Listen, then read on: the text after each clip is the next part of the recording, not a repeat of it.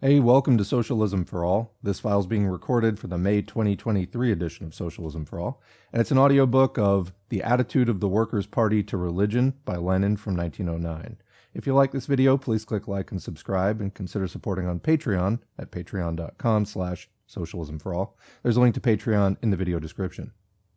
So this piece was published in Proletary number 45, May 13, 1909, published here according to that text. The source is Lenin Collected Works, Progress Publishers, 1973, Moscow, Volume 15, translated by Andrew Rothstein and Bernard Isaacs, HTML transcription and markup by R. Simbala, B. Baggins, D. Walters, and K. Goins. It's in the public domain at the Lenin Internet Archive within the Marxists Internet Archive, and thanks to Marxists Internet Archive, MIA, for hosting this and thousands of other free Marxist texts. Go check them out at marxists.org. Let's begin. Deputy Surkov's speech in the Duma, the Russian parliament, during the debate on the Synod estimates, and the discussion that arose within our Duma group when it considered the draft of this speech, have raised a question which is of extreme importance and urgency at this particular moment. An interest in everything connected with religion is undoubtedly being shown today by wide circles of, quote, society, and has penetrated into the ranks of intellectuals standing close to the working class movement, as well as into certain circles of the workers. It is the absolute duty of social democrats to make a public statement of their attitude toward religion. Social democracy bases its whole world outlook on scientific socialism, i.e. Marxism. The philosophical basis of Marxism, as Marx and Engels repeatedly declared, is dialectical materialism, which has fully taken over the historical traditions of 18th century materialism in France and of Feuerbach, first half of the 19th century, in Germany. A materialism which is absolutely atheistic and positively hostile to all religion. Let us recall that the whole of Engels' Anti-Düring, which Marx read in manuscript, is an indictment of the materialist and atheist Düring for not being a consistent materialist and for leaving loopholes for religion and religious philosophy. Let us recall that in his essay on Ludwig Feuerbach, Engels reproaches Feuerbach for combating religion not in order to destroy it, but in order to renovate it, to invent a new, exalted religion, and so forth. Religion is the opium of the people. This dictum by Marx is the cornerstone of the whole Marxist outlook on religion. Marxism has always regarded all modern religions and churches, and each and every religious organization, as instruments of bourgeois reaction that serve to defend exploitation and to befuddle the working class. At the same time, Engels frequently condemned the efforts of people who desired to be, quote, more left or, quote, more revolutionary than the Social Democrats, to introduce into the program of the Workers' Party an explicit proclamation of atheism, in the sense of declaring war on religion. Commenting in 1874 on the famous manifesto of the Blankist fugitive communards who were living in exile in London, Engels called their vociferous proclamation of war on religion a piece of stupidity, and stated that such a declaration of war was the best way to revive interest in religion and to prevent it from really dying out. Engels blamed the Blankists for being unable to understand that only the class struggle of the working masses could, by comprehensively drawing the widest strata of the proletariat into conscious and revolutionary social practice, really free the oppressed masses from the yoke of religion. Whereas to proclaim that war on religion was a political task of the Workers' Party was just anarchistic phrasemongering. And in 1877, too, in his Anti-Düring, while ruthlessly attacking the slightest concessions made by Düring the philosopher to idealism and religion, Engels no less resolutely condemns Düring's pseudo-revolutionary idea that religion should be prohibited in socialist society. To declare such a war on religion, Engels says, is to out-Bismarck Bismarck, i.e., to repeat the folly of Bismarck's struggle against the clericals, the notorious struggle for culture, Kulturkampf, i.e., the struggle Bismarck waged in the 1870s against the German Catholic Party, the Center Party, by means of a police persecution of Catholicism. By this struggle, Bismarck only stimulated the militant clericalism of the Catholics, and only injured the work of real culture, because he gave prominence to religious divisions rather than political divisions, and diverted the attention of some sections of the working class and of the other democratic elements away from the urgent tasks of the class and revolutionary struggle to the most superficial and false bourgeois anti-clericalism. Accusing the would-be ultra-revolutionary Dühring of wanting to repeat Bismarck's folly in another form, Engels insisted that the Workers' Party should have the ability to work patiently at the task of organizing and educating the proletariat, which would lead to the dying out of religion, and not throw itself into the gamble of a political war on religion. This view has become part of the very essence of German social democracy, which, for example, advocated freedom for the Jesuits, their admission into Germany, and the complete abandonment of police methods of combating any particular religion. Quote, "Religion is a private matter." This celebrated point in the Erfurt Program, 1891, summed up these political tactics of social democracy. These tactics have by now become a matter of routine. They have managed to give rise to a new distortion of Marxism in the opposite direction, in the direction of opportunism. This point in the Erfurt Program has come to be interpreted as meaning that we Social Democrats, our party, consider religion to be a private matter, that religion is a private matter for us as Social Democrats, for us as a party. Without entering into a direct controversy with this opportunist view, Engels in the 1890s, deemed it necessary to oppose it resolutely in a positive and not a polemical form. To wit, Engels did this in the form of a statement, which he deliberately underlined, that Social Democrats regard religion as a private matter in relation to the state, but not in relation to themselves, not in relation to Marxism, and not in relation to the Workers' Party. Such is the external history of the utterances of Marx and Engels on the question of religion. To people with a slapdash attitude towards Marxism, to people who cannot or will not think, this history is a skein of meaningless Marxist contradictions and waverings, a hodgepodge of, quote, consistent atheism and, quote, sops to religion.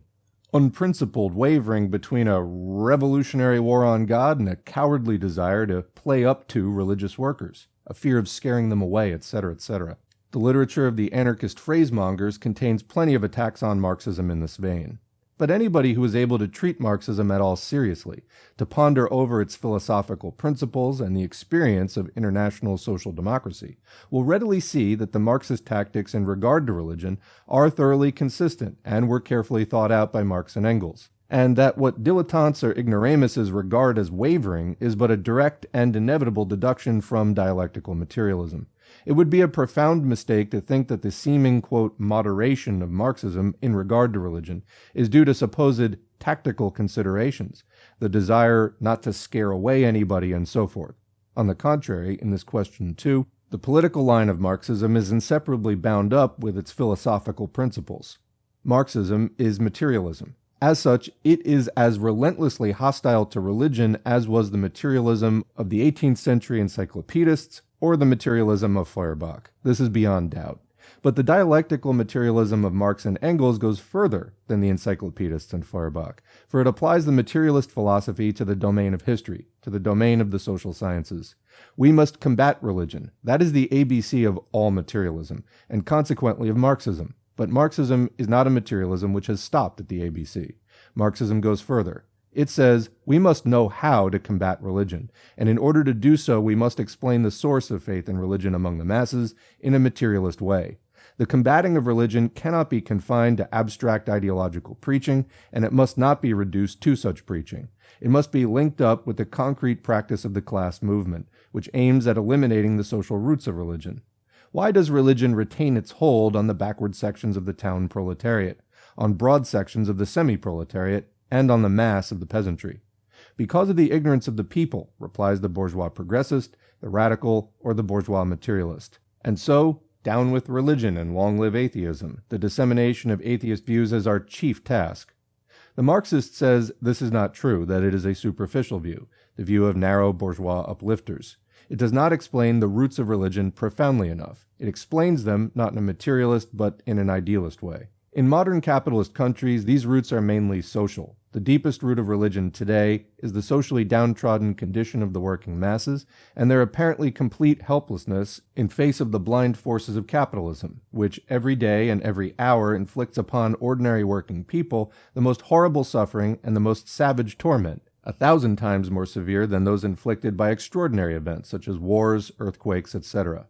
Fear made the gods. Fear of the blind force of capital, blind because it cannot be foreseen by the masses of the people, a force which at every step in the life of the proletarian and small proprietor threatens to inflict, and does inflict, quote, sudden, quote, unexpected, quote, accidental ruin, destruction, pauperism, prostitution, death from starvation. Such is the root of modern religion, which the materialist must bear in mind first and foremost if he does not want to remain an infant school materialist. No educational book can eradicate religion from the minds of masses who are crushed by capitalist hard labor, and who are at the mercy of the blind destructive forces of capitalism, until those masses themselves learn to fight this root of religion, fight the rule of capital in all its forms, in a united, organized, planned, and conscious way. Does this mean that educational books against religion are harmful or unnecessary? No, nothing of the kind. It means that social democracy's atheist propaganda must be subordinated to its basic task, the development of the class struggle of the exploited masses against the exploiters. This proposition may not be understood, or at least not immediately understood, by one who has not pondered over the principles of dialectical materialism, i.e., the philosophy of Marx and Engels. How is that, he will say? Is ideological propaganda, the preaching of definite ideas, the struggle against that enemy of culture and progress which has persisted for thousands of years, religion, to be subordinated to the class struggle, i.e., the struggle for definite practical aims in the economic and political field? This is one of those current objections to Marxism which testify to a complete misunderstanding of Marxian dialectics. The contradiction which perplexes these objectors is a real contradiction in real life, i.e., a dialectical contradiction, not a verbal or invented one. To draw a hard and fast line between the theoretical propaganda of atheism, i.e., the destruction of religious beliefs among certain sections of the proletariat, and the success, the progress, and the conditions of the class struggle of these sections, is to reason undialectically, to transform a shifting and relative boundary into an absolute boundary. It is forcibly to disconnect what is indissolubly connected in real life. Let us take an example. The proletariat in a particular region and in a particular industry is divided, let's assume, into an advanced section of fairly class-conscious social democrats, Marxists, who are of course atheists, and rather backward workers who are still connected with the countryside and with the peasantry, and who believe in God, go to church, or are even under the direct influence of the local priest, who, let's suppose, is organizing a Christian labor union. Let us assume, furthermore, that the economic struggle in this locality has resulted in a strike. It is the duty of a Marxist to place the success of the strike movement above everything else, vigorously to counteract the division of the workers in this struggle into atheists and Christians, vigorously to oppose any such division. Atheist propaganda in such circumstances may be both unnecessary and harmful, not from the Philistine fear of scaring away the backward sections, of losing a seat in the elections, and so on, but out of consideration for the real progress of the class struggle, which in the conditions of modern capitalist society will convert Christian workers to social democracy and to atheism 100 times better than bald atheist propaganda on its own. Comment: this is absolutely true. Without a strong labor movement, you are never going to have a strong socialist movement. The one is a prerequisite for the other. The proletariat must be organized and must be aware of its own strength when organized. Now, unions themselves are not socialism, do not necessarily lead directly to socialism. Sometimes they can have kind of a social chauvinist position, which does not take on capitalism in any kind of a revolutionary way. However, in order to build that revolutionary consciousness beyond just trade union consciousness, you do need the union first in a country that is mainly proletarian. So yeah, you don't want to break up the successful union drive by deciding that that's the time to pit Christians versus atheists and make the struggle over religious ideology the main thing. It clearly is not at that time. That said, anybody who becomes a communist, understand this is your future. Adopting a scientific worldview that bases beliefs on evidence, not faith, that is able to go the distance in the most profound revolution in the history of the world, by adopting the view, as Marx said, that man is the highest essence for man, in other words, we're all we've got, and if we don't do it, it's not going to get done, that goes hand in hand with being highly class conscious and a scientific socialist. However, it does not take that realization and that understanding and that worldview to start to engage in successful class struggle, which again can raise class consciousness and take you out of that slave mentality of which religion is a part. So that's where class consciousness takes you. And if you're a communist, I mean, it's intrinsic to being a communist that you have a high degree of class consciousness. Well, this is a given. They're inseparable. So anyone trying to explicitly drag religion into their, quote, communism is a complete charlatan. The communist position is science, and therefore atheism. But even more than this, the communist position is one of class struggle, waged with the materialist understanding of society. To the class-conscious workers who have raised their heads enough against all of the reactionary propaganda that they have already questioned religion and maybe even become atheist, we welcome you. You are headed in the right direction. But the main thing that we need to do is help the masses to rise up against their exploiters and all of the lies that those exploiters tell them ideologically to help keep them in that place, including religion. So while we put out atheist propaganda because it is fundamental to the scientific worldview, we're also not going to hold up the class struggle over that. But again, communists preaching religion, or even not being sufficiently critical of it in our communications with other communists, other people with high degrees of class consciousness,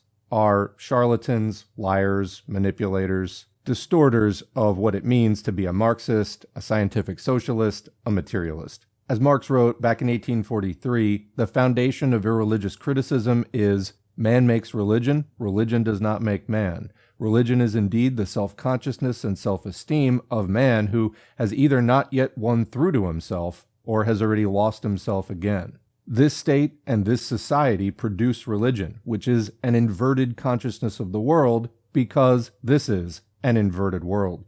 The struggle against religion is therefore indirectly the struggle against that world whose spiritual aroma is religion. The abolition of religion as the illusory happiness of the people is the demand for their real happiness. To call on them to give up their illusions about their condition is to call on them to give up a condition that requires illusions. The criticism of religion is therefore in embryo, the criticism of that veil of tears of which religion is the halo.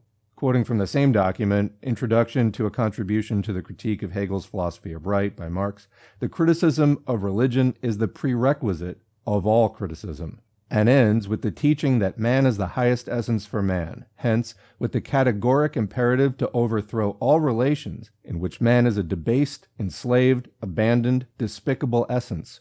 So no doubt, religion is a symptom of the suffering and exploitation of class society. We absolutely want to abolish that. It has no place being promoted by people trying to overthrow the exploitation-based set of social relations and build a world free of exploitation in its place. Religion will not be a part of that world without exploitation because religion is that mental narcotic given to the exploited so that they can bear their exploitation, so that they can continue to be exploited. Those of us in this society of exploitation who have already come to some of these realizations and have learned to cast aside those false promises of religion in order to make a play for real liberation, real happiness, real satisfaction. Absolutely need to encourage others along the same path. But as that path is the path of class struggle, you obviously don't want to do it in a way that hurts the class struggle. But you also can't conceal that Marxism and atheism are inseparably linked. So this channel, Socialism for All, is aimed at communists and the advanced masses, people who are already there or most of the way there. And I will tell you, I see way too many people fudging this question of religion and atheism. Among communists, it is non-negotiable. So that's why we're so direct about it. This isn't a popular channel. We have 15,000 subscribers right now. This is aimed at people who are already in the left, have already participated in campaigns, have already a fair degree of class consciousness and are looking to take those next steps of actually learning Marxism and doing some work, maybe preparing to join a party or something like that. You are in the more advanced sections of the working class, and so we're going to speak frankly on this channel with that audience in mind. If you're not capable of handling that, then maybe you're in the wrong place, and I would encourage you to come back when you are ready, when you have seen this truth for yourself, because it is true. As Lenin said, it is a Philistine view that you can't talk about these things because it's going to, quote, scare away the workers or whatever. Bullshit. If that is your view, then this channel is hostile towards you. Sorry, but that's the way it is. Continuing. To preach atheism at such a moment during a pitched union struggle, and in such circumstances would only be playing into the hands of the priest and the priests, who desire nothing better than that the division of the workers according to their participation in the strike movement should be replaced by their division according to their belief in God. Comment. And of course, the priest and the priests put all their energy into that, and a lot of times it is successful, and that is actually the division that shakes out. Their reactionary propaganda tends to be very persuasive. They tell people that they're going to go to hell and give them all kinds of horrible threats if they go against what the religious teachings are saying. They get a lot of obedience out of that, and it's powerful. It works. That's why they do it, at least under certain circumstances, and we just have to do our best to counter it. But sometimes our best isn't good enough for particular circumstances. It really is up to the masses in the end. And if things don't go our way, then we have to wait for next time, analyze our successes and failures, and then try again. Continuing. An anarchist who preached war against God at all costs would be in effect helping the priests and the bourgeoisie, as the anarchists always do help the bourgeoisie in practice. A Marxist must be a materialist, i.e. an enemy of religion, but a dialectical materialist, i.e. one who treats the struggle against religion not in an abstract way, not on the basis of remote, purely theoretical, never-varying preaching, but in a concrete way, on the basis of the class struggle which is going on in practice and is educating the masses more and better than anything else could. A Marxist must be able to view the concrete situation as a whole, must always be able to find the boundary between anarchy and opportunism. This boundary is relative, shifting and changeable, but it does exist. And he must not succumb either to the abstract, verbal, but in reality empty, quote, revolutionism of the anarchist, or to the philistinism and opportunism of the petty bourgeois or liberal intellectual, who boggles at the struggle against religion, forgets that this is their duty, reconciles themselves to belief in God, and is not guided by the interests of the class struggle, but by the petty and mean consideration of offending nobody, repelling nobody, and scaring nobody, by this sage rule, live and let live, etc., etc. It's from this angle that all side issues bearing on the attitude of social democrats to religion should be dealt with. For example, the question is often brought up whether a priest can be a member of the Social Democratic Party or not, and this question is usually answered in an unqualified affirmative, the experience of the European Social Democratic parties being cited as evidence. But this experience was the result not only of the application of the Marxist doctrine to the workers' movement, but also of the special historical conditions in Western Europe, which are absent in Russia. We will say more about these conditions later. So that an unqualified affirmative answer in this case is incorrect. It cannot be asserted once and for all that priests cannot be members of the Social Democratic Party, but neither can the reverse rule be laid down.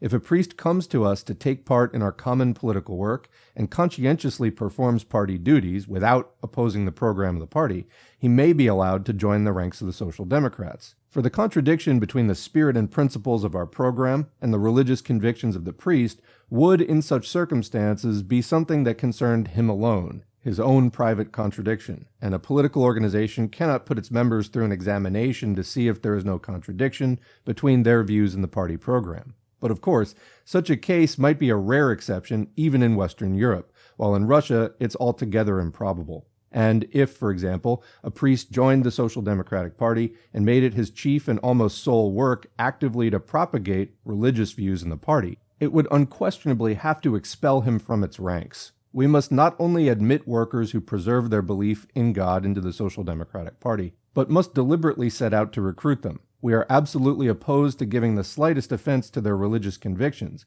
but we recruit them in order to educate them in the spirit of our program, and not in order to permit an active struggle against it. We allow freedom of opinion within the party, but to certain limits, determined by freedom of grouping. We are not obliged to go hand in hand with active preachers of views that are repudiated by the majority of the party.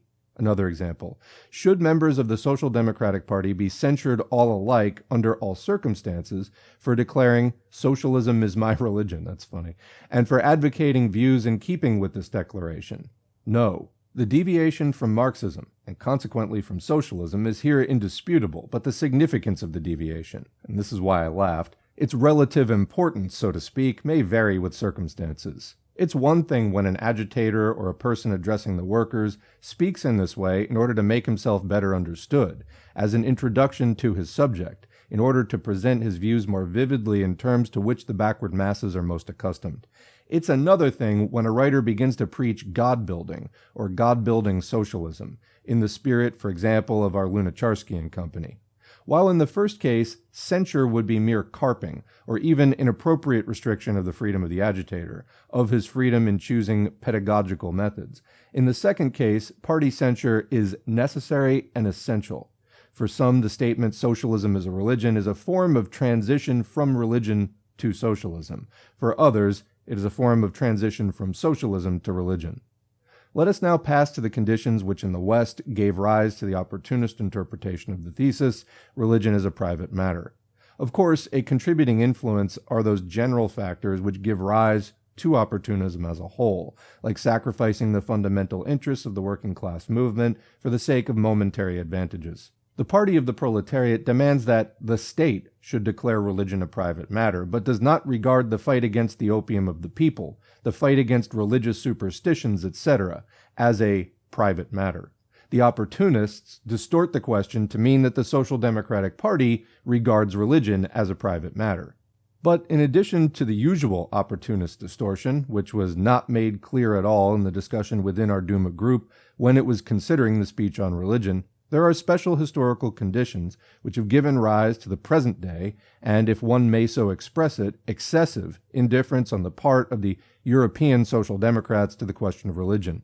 These conditions are of a twofold nature. First, the task of combating religion is historically the task of the revolutionary bourgeoisie, and in the West, this task was to a large extent performed or tackled by bourgeois democracy in the epoch of its revolutions or its assaults upon feudalism and medievalism. Both in France and in Germany, there is a tradition of bourgeois war on religion, and it began long before socialism, the encyclopedists, Feuerbach. In Russia, because of the conditions of our bourgeois democratic revolution, this task, too, falls almost entirely on the shoulders of the working class.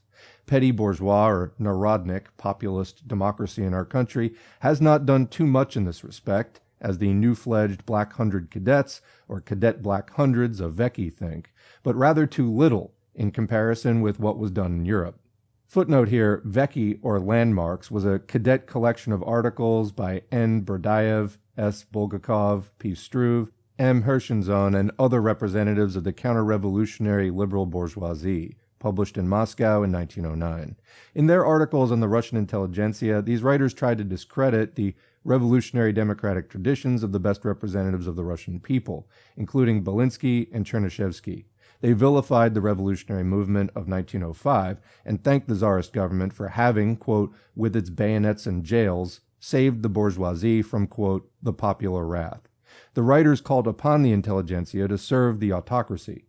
Lenin compared the program of the Vecchi Symposium in point of both philosophy and journalism with that of the Black Hundred newspaper Moskovskaya Vedomosti, calling the symposium, quote, an encyclopedia of liberal renegacy, quote, nothing but a flood of reactionary mud poured on democracy, unquote. And for those who don't know the Black Hundreds, this was an extreme reactionary, monarchist, anti-Jewish group. This was before the age of fascism proper, but a lot of similarities, arch-reactionaries. Back to the main text. On the other hand, the tradition of bourgeois war on religion has given rise in Europe to a specifically bourgeois distortion of this war by anarchism, which, as the Marxists have long explained time and again, takes its stand on the bourgeois world outlook, in spite of all the, quote, fury of its attacks on the bourgeoisie. The anarchists and Blanquists in the Latin countries, Most, who incidentally was a pupil of Dühring and his ilk in Germany, the anarchists in Austria in the 1880s, all carried revolutionary phrasemongering in the struggle against religion to a ne plus ultra, ultimate high point. It is not surprising that, compared with the anarchists, the European Social Democrats now go to the other extreme. This is quite understandable and to a certain extent legitimate, but it would be wrong for us Russian Social Democrats to forget the special historical conditions of the West. Secondly, in the West, after the national bourgeois revolutions were over, after more or less complete religious liberty had been introduced, The problem of the democratic struggle against religion had been pushed historically so far into the background by the struggle of bourgeois democracy against socialism that the bourgeois governments deliberately tried to draw the attention of the masses away from socialism by organizing a quasi-liberal offensive against clericalism. Such was the character of the Kulturkampf in Germany and of the struggle of the bourgeois republicans against clericalism in France. Bourgeois anti-clericalism as a means of drawing the attention of the working class masses away from socialism. This is what preceded the spread of the modern spirit of indifference to the struggle against religion among the social democrats in the West. And this again is quite understandable and legitimate because social democrats had to counteract bourgeois and Bismarckian anti-clericalism by subordinating the struggle against religion to the struggle for socialism. So comment here, this is quite an important point, I think. The Marxists, in other words, because the bourgeoisie had moved back into the space of anti-clericalism, wanted to recontextualize the struggle against religion in terms of the broader struggle against capitalism. But you can't go too far. I feel like this tendency pervades today, although in an even less principled form, where just anything the bourgeoisie says is automatically wrong. That's not the case. So is it wrong to be, anti-clerical, anti-religion? No. But the bourgeoisie is going to do it in a way which tries to benefit capitalism. So a lot of people fall for this kind of knee-jerk contrarianism, getting confused, for example, by corporate pride campaigns, where they look and see, oh, look, a large corporation, which, exploits me, is being nice in a superficial way to LGBTQ plus people. Therefore, it's, I guess, revolutionary to just do the exact opposite. Start being mean to LGBTQ plus people and hating them. I'm very smart. I will just do the exact opposite of what the bourgeoisie appear to be doing, even though it's usually superficial and just for their own shallow, limited benefit, while in reality, forms of oppression go on despite this PR campaign. And that's where you find yourself eventually linking arms with libertarians and the moral majority and other extreme right-wingers. And if you have any sense, then you figure out, ooh, I guess contrarianism, just doing the exact opposite of what the bourgeoisie does, sometimes blows up in your face because it's, contrarianism is not a substitute for critical thinking. Wow, it's almost not an escape from being manipulated. Anyway, continuing. In Russia, conditions are quite different. The proletariat is the leader of our bourgeois democratic revolution. Its party must be the ideological leader in the struggle against all attributes of medievalism, including the old official religion, and every attempt to refurbish it or make out a new or different case for it, etc. Therefore, while Engels was comparatively mild in correcting the opportunism of the German Social Democrats, who were substituting for the demand of the Workers' Party that the state should declare religion a private matter, the declaration that religion is a private matter for the Social Democrats themselves. And for the Social Democratic Party, it is clear that the importation of this German distortion by the Russian opportunists would have merited a rebuke 100 times more severe by Engels. By declaring from the Duma rostrum that religion is the opium of the people, our Duma group acted quite correctly, and thus created a precedent which should serve as a basis for all utterances by Russian Social Democrats on the question of religion. Should they have gone further and developed the atheist argument in greater detail? We think not. This might have brought the risk of the political party of the proletariat exaggerating the struggle against religion. It might have resulted in obliterating the distinction between the bourgeois and the socialist struggle against religion. The first duty of the Social Democratic group in the Black Hundred Duma has been discharged with honor. The second duty, and perhaps the most important for Social Democrats, namely to explain the class role of the church and the clergy in supporting the Black Hundred government and the bourgeoisie in its fight against the working class, has also been discharged with honor. Of course, very much more might be said on this subject, and the Social Democrats in their future utterances will know how to amplify Comrade Surkov's speech. But still, his speech was excellent, and its circulation by all party organizations is the direct duty of our party.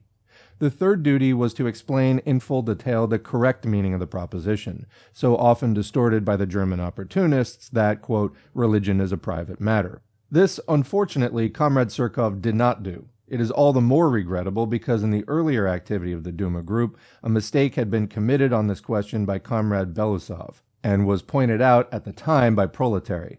The discussion in the Duma group shows that the dispute about atheism has screened from it The question of the proper interpretation of the celebrated demand that religion should be proclaimed a private matter. We shall not blame Comrade Surkov alone for this error of the entire Duma group. More, we shall frankly admit that the whole party is at fault here for not having sufficiently elucidated this question and not having sufficiently prepared the minds of Social Democrats to understand Engels' remark leveled against the German opportunists. The discussion in the Duma group proves that there was in fact a confused understanding of the question, and not at all any desire to ignore the teachings of Marx. We are sure that the error will be corrected in future utterances of the group. We repeat that on the whole, Comrade Surkov's speech was excellent and should be circulated by all the organizations. In its discussion of this speech, the Duma group demonstrated that it is fulfilling its social democratic duty conscientiously. It remains to express the wish that reports on discussions within the Duma group should appear more often in the party press, so as to bring the group and the party closer together, to acquaint the party with the difficult work being done within the group, and to establish ideological unity in the work of the party and the Duma group. And that's the end of the audiobook. So I made a lot of comments in this already. I just want to make one more. In the section where Lenin was talking about the possibility of censuring people for declaring, quote, socialism is my religion, and how there are different possible meanings of that, how some of them would not be as bad as others, and so on. One of the more permissible forms Lenin considered was when an agitator or person addressing the workers speaks in quasi-religious terms in order to make himself better understood, as an introduction to a subject in order to present his views more vividly in terms to which the backward masses are most accustomed, and he basically called censure of that carping.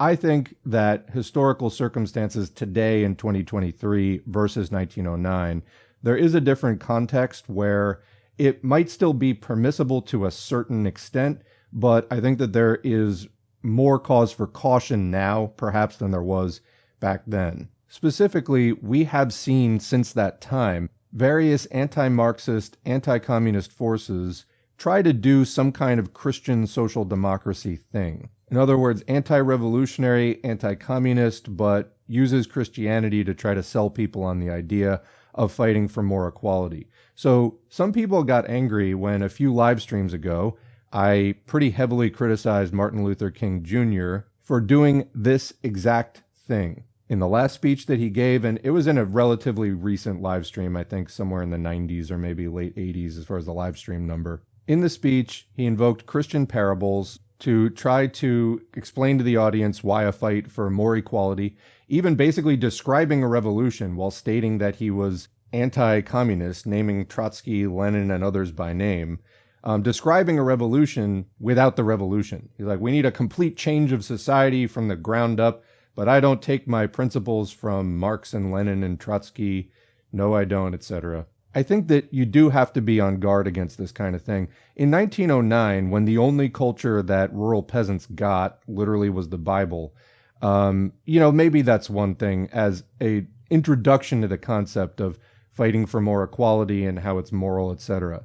We live in a different world today, at least in the United States, and again, that's primarily the audience I'm talking to, although this applies across a lot of the world as well. I mean, TV has been a thing for a while, comic books, popular culture. There are so many other things you can draw on that people have in their moral vocabulary. Even, how about this for a radical concept, the actually existing history of socialism as we saw it in the 20th century. There are some real examples there. There are examples from the labor movement, even in countries that didn't have a revolution. There are other things to draw on other than Christianity or other types of religious messaging. True, they may not have the sort of moral pull and influence that the religious indoctrination may have, but again, my note would just to be wary because we have seen repeatedly anti-communist efforts come in the name of a sort of Christian socialism or something like that, which is of dubious origins, and I don't know that it's going to take you that far. I mean, it's very commonplace to say,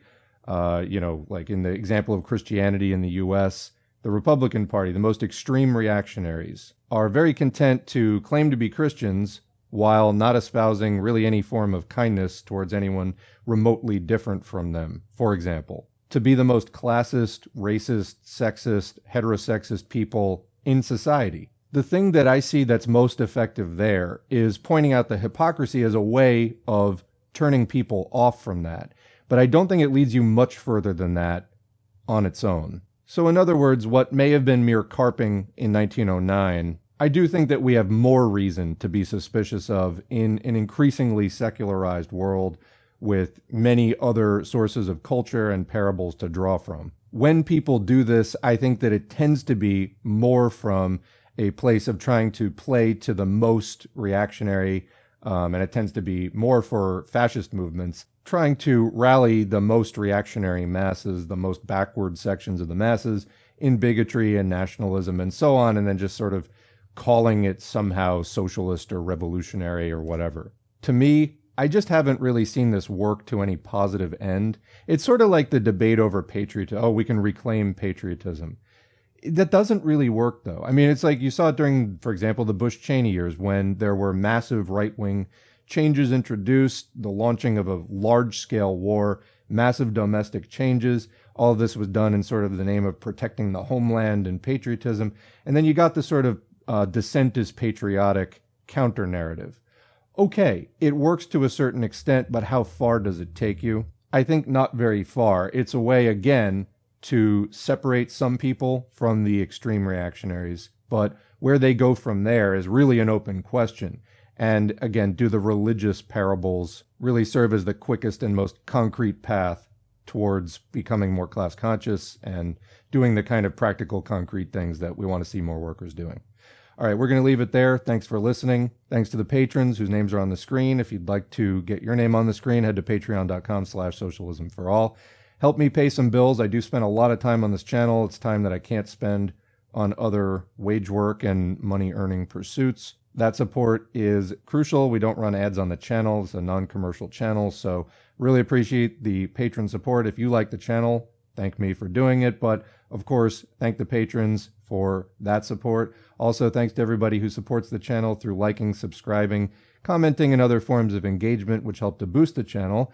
Thanks also to people who send me reading ideas, story ideas, research ideas, interesting current events. All of that helps the channel to be what it is as well. And remember that the class struggle occurs in real life. This is a YouTube channel. I'm studying Marxism. You're studying along with me. But the struggle happens out there in the real world, not in this series of tubes we call the internet, whose flow is guided by the mighty Al Gore rhythm. So touch grass, get out there in the world, find political parties, labor unions, tenant unions, other forms of class struggle going on in your area, network with them, get to know them, let them get to know you, and either there's a good project already going that you can get involved with and help to build in your area, or you at least might meet some people who have the experience and knowledge to start the project that needs to happen. The U.S. left has been badly suppressed for a long time. We really need to lead a resurgence now. Capitalism is not getting better on its own, and we have to build the movement that can strike in a meaningful way the next time capital has a major point of vulnerability, which is only a matter of time. Until then, keep learning, solidarity, and we'll see you in the next video.